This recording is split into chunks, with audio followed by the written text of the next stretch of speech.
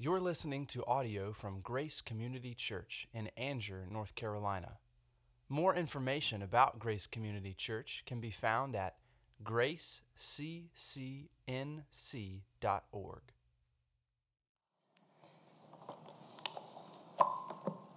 Welcome, McKinley and Erica. Kyle being up here just reminds you that you have to keep doing it over and over. No, I'm just kidding. I was going to try to make some joke, but it's just no good. Well, welcome to Grace Community Church. My name is Brad Talley. I'm the teaching elder here at Grace. And if it's your first time, we extend to you a very special welcome. If you are here for the 1,000th time, welcome home. It's good to be together in the house of the Lord. To be disappointed in yourself is to have believed in yourself. So says Miles Stanford in a little book called Principles of Spiritual Growth that had a huge impact on me as I grew up in a fairly conservative, fundamentalist kind of a setting and tended toward legalism. Actually, legalism is the default position for most of us, regardless of what we look like, whether we're conservative, liberal, what have you, or very loose, progressive, stayed in our beliefs. We all tend toward legalism, but this was a kind of a legalism that is often associated with conservative churches. And Miles Stanford's little book, Principles of Spiritual Growth, which had been called the Green Letters before that, made a big impact in my life. And perhaps this phrase is an encouraging word to you after last week's message about humility and how sometimes the Lord graciously gives His children opportunities to be humble in circumstances that they would have never chosen to help their spiritual growth along. Humility can be especially difficult when our state of difficulty, frustration is due to a personal mistake or a sin that we have committed. Once again, to be disappointed in yourself is to have believed in yourself. Not that we shouldn't be repentant, not that we should not confess sins, we should. Today's message comes from two short Psalms of Ascents. There are 15 Psalms in the Songs of Ascents, as they're most often called, grouped together as Psalms 120 through 134. The truth of Psalm 127 found its way into the title of today's message. I'm probably not going to preach from this group of Psalms again, they're all tied together in the title, hopefully. This group of Psalms was sung, possibly one after the other, as pilgrims made their way to Jerusalem for one of the three feasts: Passover in spring, Pentecost in summer, and Tabernacles in the fall. One of the reasons they're called Songs of Ascents is that whenever you go to Jerusalem, as I know several of you have been to Jerusalem, you always have to ascend. Jerusalem sits on a plateau, and you have to ascend up to Jerusalem. Now, when somebody says, I'm going to go up to Florida, that just messes with my mind. I know you're going down to Florida. You've got a map. But if you ever went to Jerusalem, you went up. It did not matter from which direction you travel. You always go up to Jerusalem. Since some of the Psalms seem to have been written in captivity years after David wrote, and since some were written by David, it's not as though this group was organized officially by David or Solomon. The entire book of Psalms, in fact, was edited and put in the form that we find it now somewhere, say, in Ezra's time. And in fact, it could have been Ezra himself who edited the book of Psalms and put them all together in the ways that we find them today. That would have been somewhere in the mid-400s BC, anywhere from 450 to 432, somewhere along in there.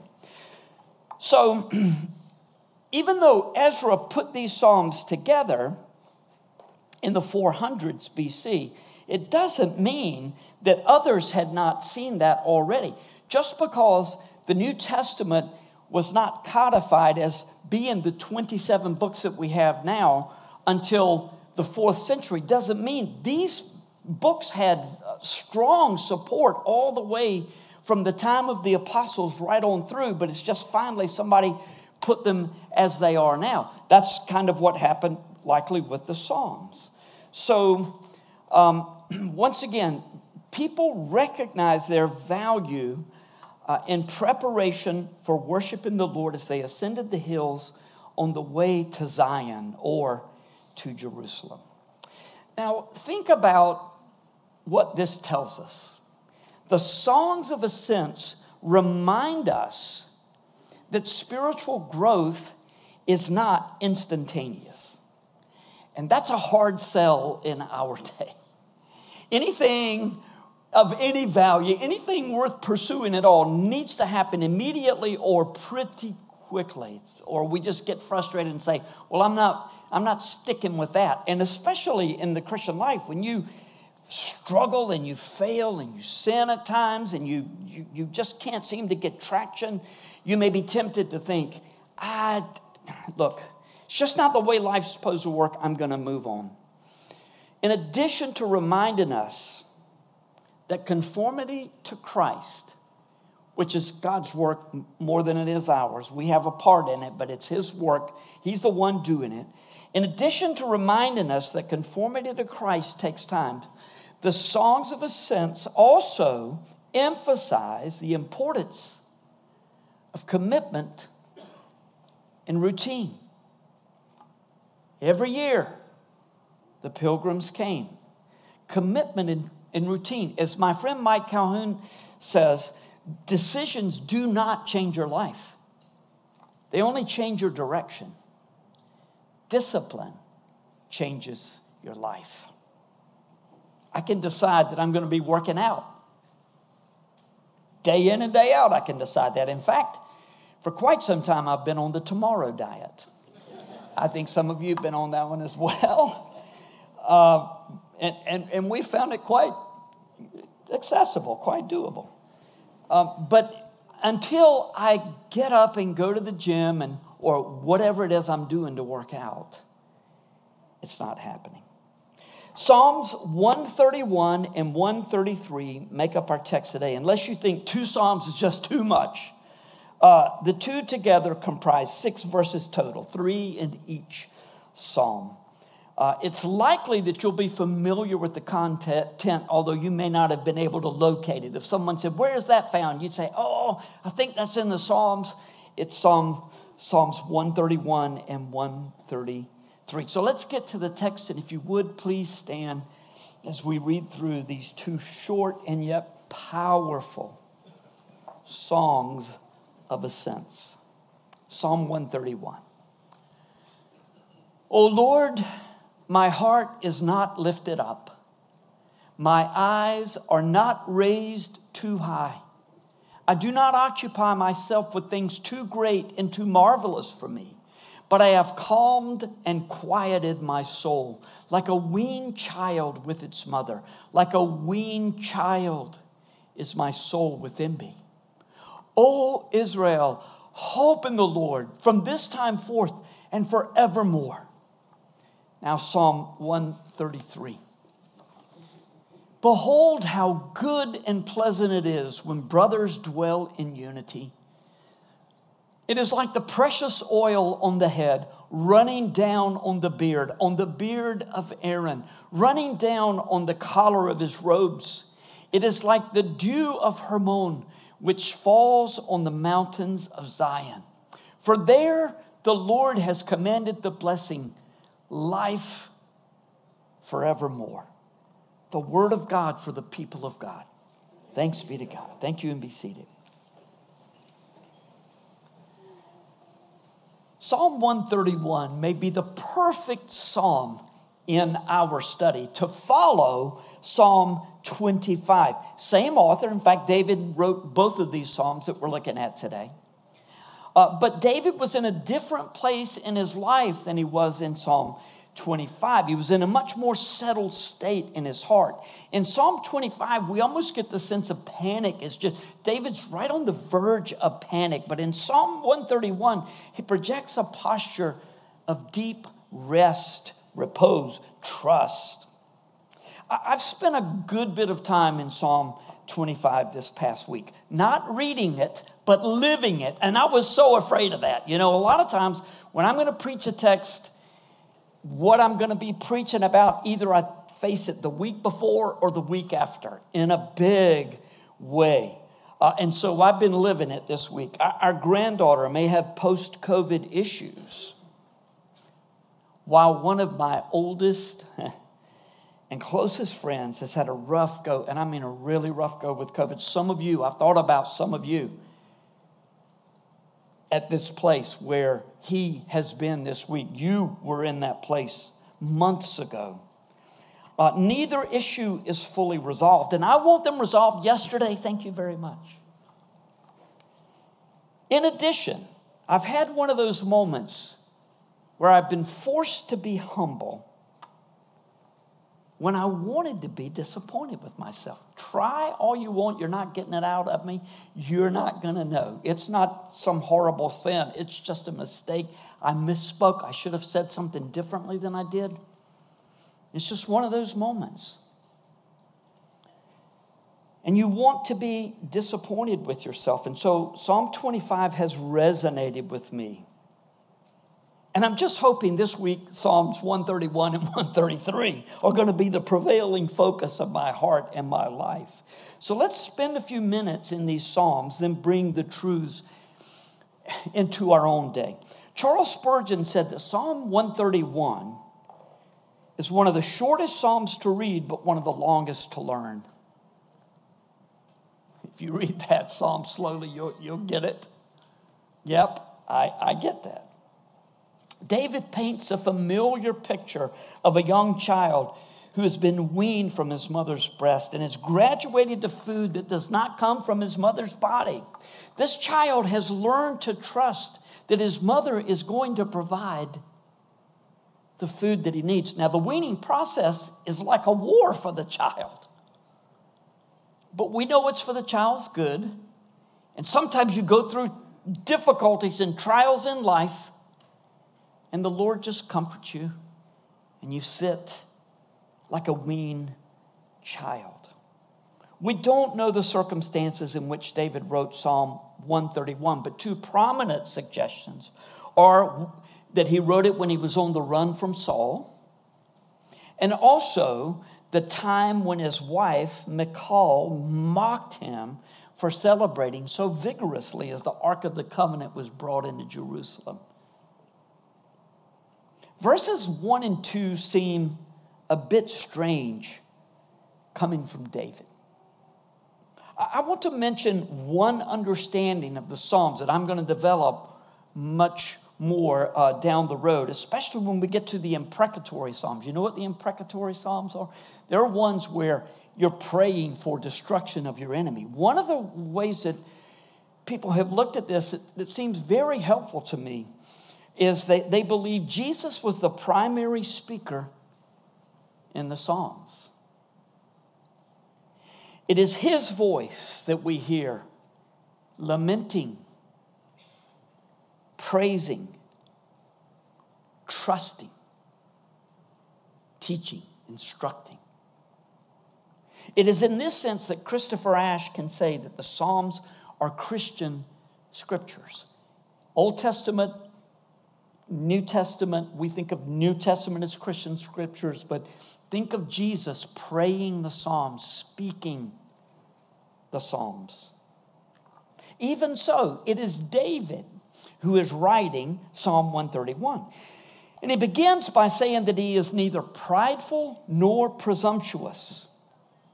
Now, we know that he was going to fail in a big way later in life, but he always found his way back to the place of humility, and that's the reason, one of the primary reasons he's called a man after God's own heart.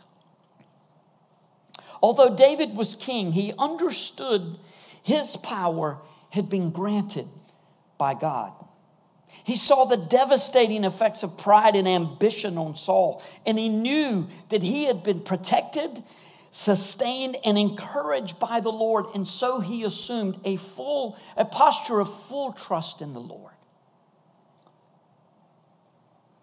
It's almost like David at times in his life spoke as Peter spoke. Lord, to whom shall we go? You have the words of life.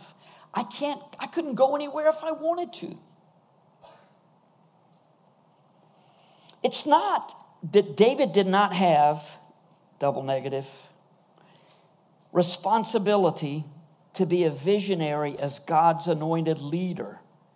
But he recognized that some matters and circumstances were beyond his ability to understand or to fix.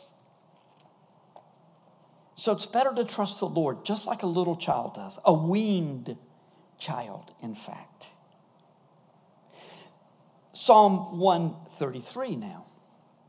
In Psalm 131, David is found repeatedly lifting his heart to God and acknowledging that God is king and encouraging Israel to do the same thing. Lift your heart to God. In Psalm 133, the motion is downward. Everything goes down. David acknowledges that the blessings of this life flow down to us from God. The blessing to which David points with enthusiasm is belonging to God's covenant family and enjoying the unity that is only ours in Yahweh.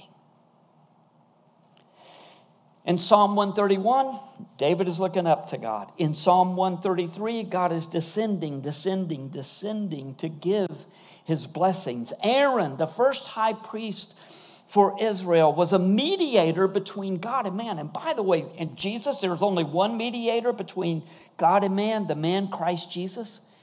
But in some senses, we are mediators between God and the world. For those who don't know God, we're telling his truth. We're lifting up our prayers on their behalf for them, that they will know God. The oil with which Aaron was anointed was a mixture that yielded an extremely sweet fragrance, and one of the ingredients was myrrh for the high priest. The dew on Mount Hermon in the north of Israel was heavy, although its benefit to arid Jerusalem may have been more symbolic than literal. When you go to Israel, as some of you have, you see Mount Hermon in the north. And the first time I went, I thought, I'm going to ski on that mountain because it's good skiing in Mount Hermon. It's pretty high, but there was no time for that, believe me. But the dew there is heavy. Now, its value to Zion, the mountains of Zion, may have been more symbolic than literal. Either way, though, total trust in the goodness of God was in play. Because without moisture, nothing grows. And when nothing grows, there's no food to eat. You ever think about our relationship with food? And I'm not talking about the sort of relationship that I've been thinking about lately. I have a pretty healthy relationship with food, in fact. Our dependence on God for food in earlier days helped us with humility. But food that we never see before we go to the grocery store, and there are 50 options there, but the one that you want is out. And you're like, ah!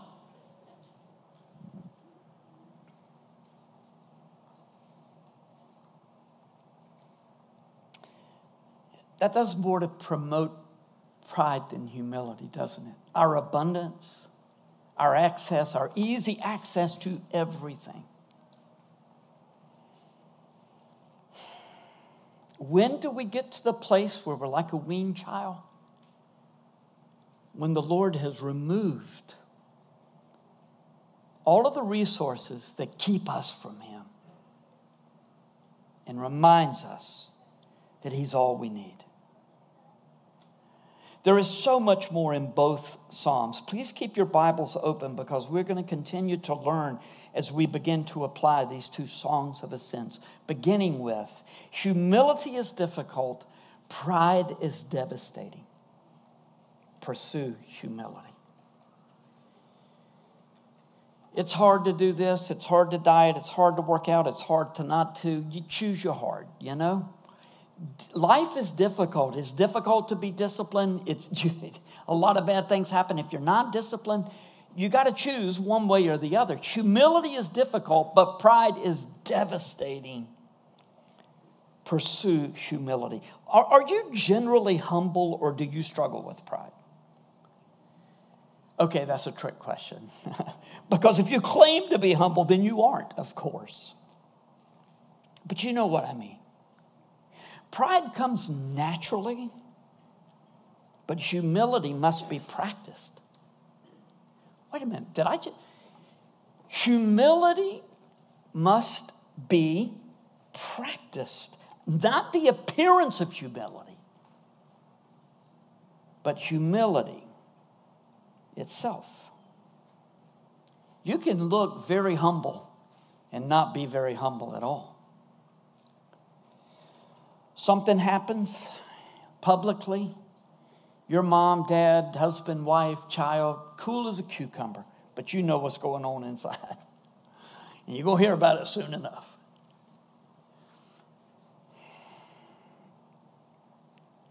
In Psalm 131, David is the weaned child calm before his mother. By the way, that's one of the few places in the Old Testament where God is pictured as a mother, usually presented as a father, but here as a mother. And as David sees himself in the Lord's presence, and he situates himself in the Lord's presence, looking up to the Lord, he sees his smallness and God's greatness. That's a good place for us to start. It might help us in our pursuit of contentment, which is the second point. Contentment increases with trust in the Lord. Ambition increases when self is the focus. Pursue contentment.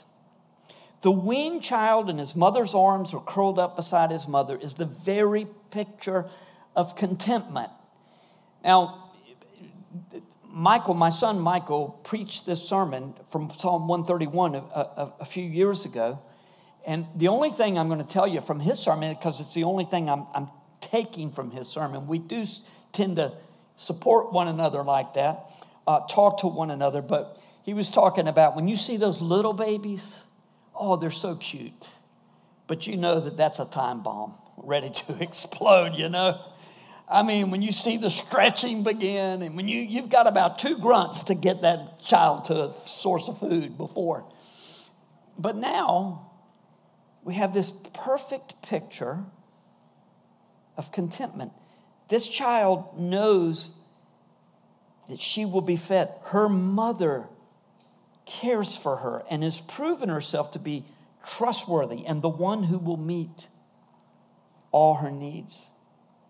We know that such an idyllic pose only lasts for a moment, even though they're weaned. In just a few moments, the child's up and running around, exploring and discovering as it should be.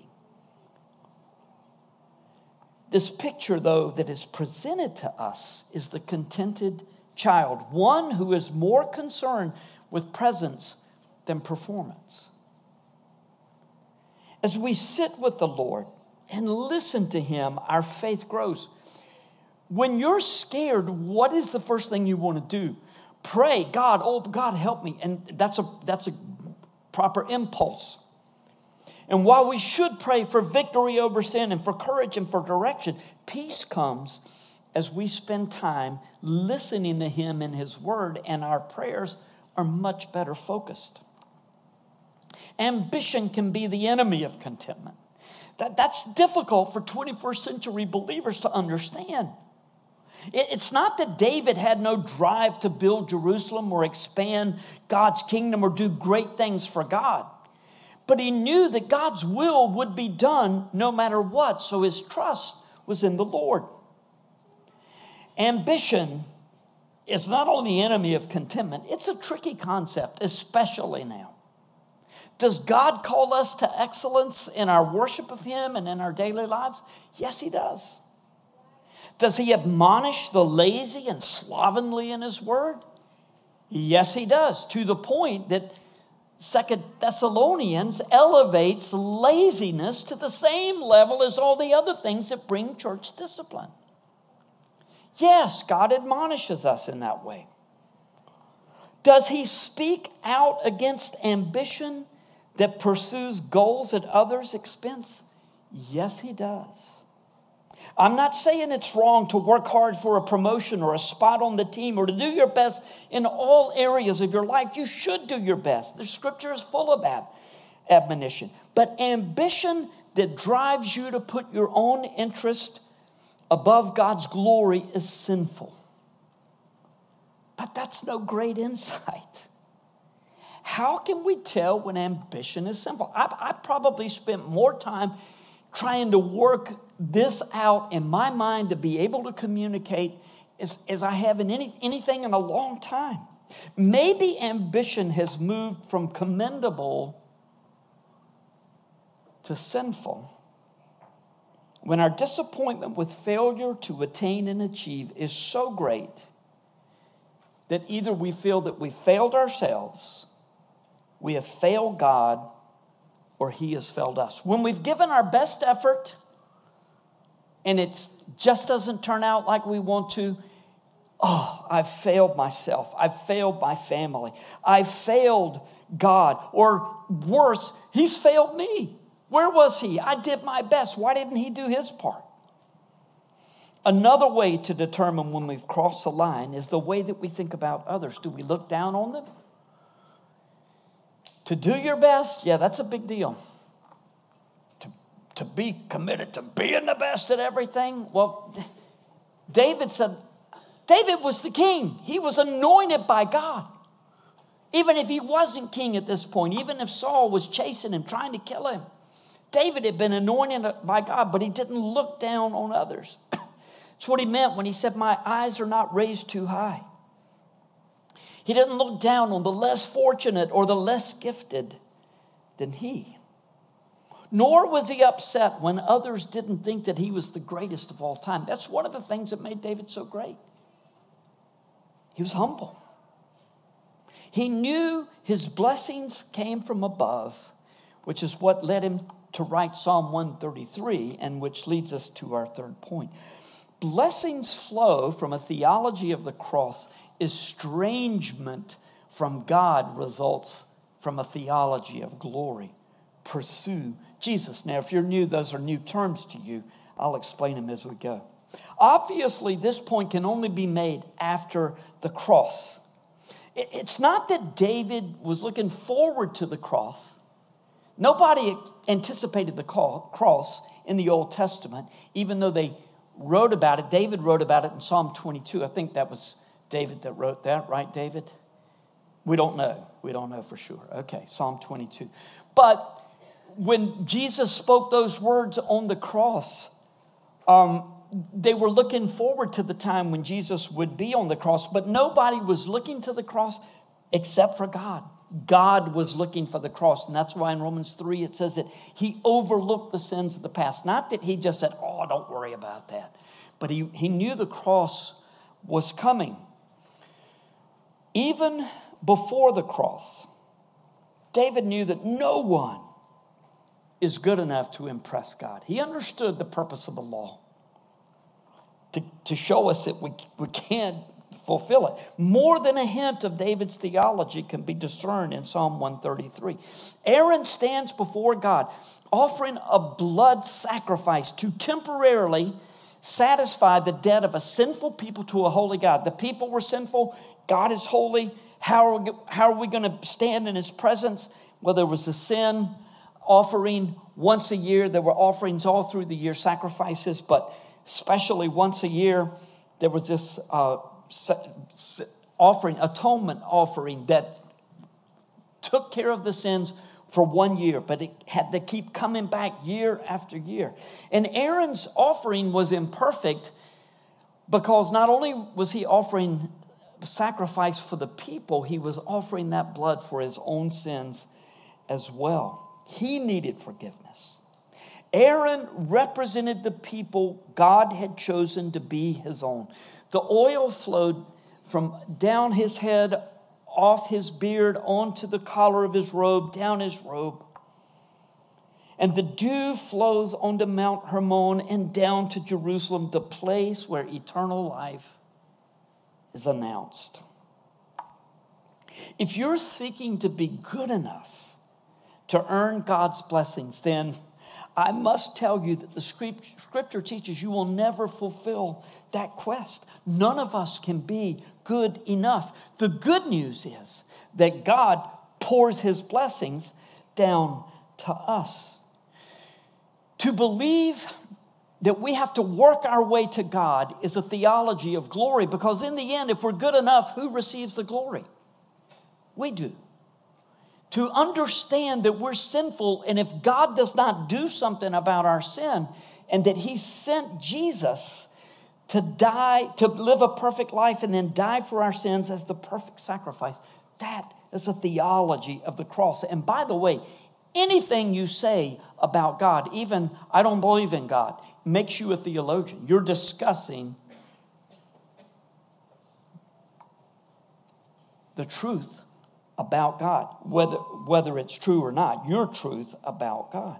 Aaron offered this annual sacrifice in faith that held the people over. Jesus died once and for all, sitting down beside the Father when the sacrifice had been made and accepted. And so rather than frantically seeking to be good enough, why not acknowledge before God that you're a sinner and put your trust in Jesus and receive the blessing of life in him forevermore that only comes from above? When you do, you will immediately find yourself in God's family and a member of covenant community, which leads to the last point. Community strengthens God's family. Isolation leads to spiritual ruin. Pursue community in Jesus' church. Last week, well, probably 10 days ago now, we got wonderful news in our family. My son Michael and his wife Laura have 3 little girls, and they've adopted, or they have been fostering 2 children, Abel and Alyssa, for over 2 years. It's been a long time. And it's been a very slow process trying to adopt. They were set about a month and a half ago to go down to Wilkesboro, North Wilkesboro from Boone, and make this all official, where it would just take a few days to go through, but everything would be good. And just as they were getting ready to load up in the car and go down to North Wilkesboro, they got the call that it had been postponed for a week, then another week, and another one. And little Abel said, I just can't live without adoption. How tender is that? Well, when I see him tomorrow in the mountains, as we head up to the mountains, his name will have been changed. It will be Abel Bradsher Talley. He was adopted into the family. Why do you think he thought, I can't live without adoption? Because this family meant so much to him. He's all the way in now. And we're thrilled. You know, every one of us must come to the point where we believe either this is real or it's not. Whole thing about God and Jesus and sin and forgiveness, it's real or it's not. Obviously, most of us believe it's real. We're here at church. And church is where we find the community that God designed to be the place where we receive and offer strength. Behold how good and pleasant it is when brothers dwell in unity. The ultimate blessing for the people of God in Psalm 133 was life forevermore. The immediate blessing was the people dwelling together in unity, receiving the blessings of God in community. As you probably know by now, because I've said it about 10 times, I'm going through Proverbs most months this year. Even the months when I'm off, I find myself right back there. And one verse that causes me to sit up straight every time I read it is Proverbs 18:1. Whoever isolates himself seeks his own desire. He breaks out against all sound judgment. Now, you may be thinking, but you're an extrovert. You don't need to worry about this. You don't isolate yourself. Let me just say to you who are younger, an extrovert at my age has a lot of emotional baggage and a lot of scars. That's what I'm dealing with this past week. The temptation to isolate can pop up now and again. I kid with Allison all the time. We're moving to Iowa. Why Iowa? Nobody knows us in Iowa. Nobody's going to Iowa on vacation. We're just going. That's the extreme. But I know better than that. We've talked about it a lot. When the day finally comes when, I hang up the spurs, or you say, time for you to hang up the spurs, this is our family. I mean, we love you guys. We love doing life with you. But that temptation to isolate pops up now and again, and I'm usually taken aback when I read this verse wondering, am I seeking to isolate? God designed for his children in this life to live in community. Even though Grace Community Church is not in your specific neighborhood, if this is the place God has placed you, then this is your community. If you were a member, this is your community. If you're moving in that direction, or if you're just thinking about it, but it seems like this is the place God has put you. Not only is a life lived on the edge of community unwise, but it can be downright dangerous. Once again, how real is this? Now look, when I say what I'm about to say, I want you to know that next Sunday we won't be here because we're going to the mountains. Likely be at church in Boone or Banner Elk. But if you give priority to anything on Sunday morning over church, you may be placing yourself and your family in spiritual danger.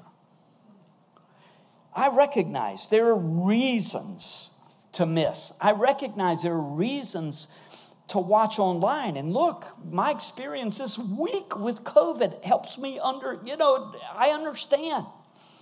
If you're a little bit reluctant, but don't get comfortable there. Be in community.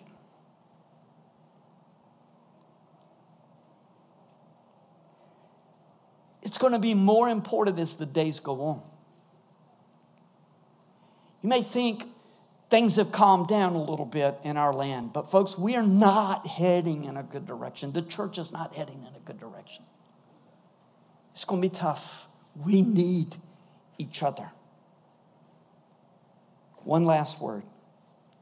The songs of ascents that we have read today remind us that the Christian life is a continual pursuit. Ascending the hill to Jerusalem reminded the pilgrims that blessings come from God and answers don't always come immediately. When they didn't feel like going to Jerusalem for one of the feasts, they went anyway. When business or activities got in the way of travel, they put them aside and went anyway. In fact, the Sabbath, really, as much as anything, it's a challenge for us to trust God for our finances as it is anything. We can't work 7 days a week. We've got to do it in 6 days. Trust God. There were times when the people were unable to go. But whenever the people went, They were almost always glad that they did. So let's close our time together by reading these two Psalms of Ascents once more. O Lord, my heart is not lifted up. My eyes are not raised too high. I do not occupy myself with things too great and too marvelous for me. But I have calmed and quieted my soul like a weaned child with its mother. This is, by the way, a conscious decision, right? It's not that he has become like a weaned child, but he's made a conscious decision. I have quieted my soul like a weaned child with its mother. Like a weaned child is my soul within me. O Israel, hope in the Lord from this time forth and forevermore. Behold how good and pleasant it is when brothers dwell in unity. It is like the precious oil on the head, running down on the beard of Aaron, running down on the collar of his robes. It is like the dew of Hermon, which falls on the mountains of Zion. For there the Lord has commanded the blessing, life forevermore. Would you stand for prayer, please?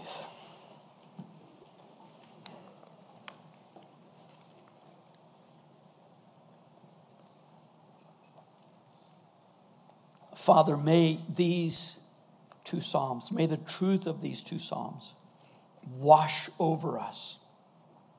Give us peace with you. Give us the peace of God.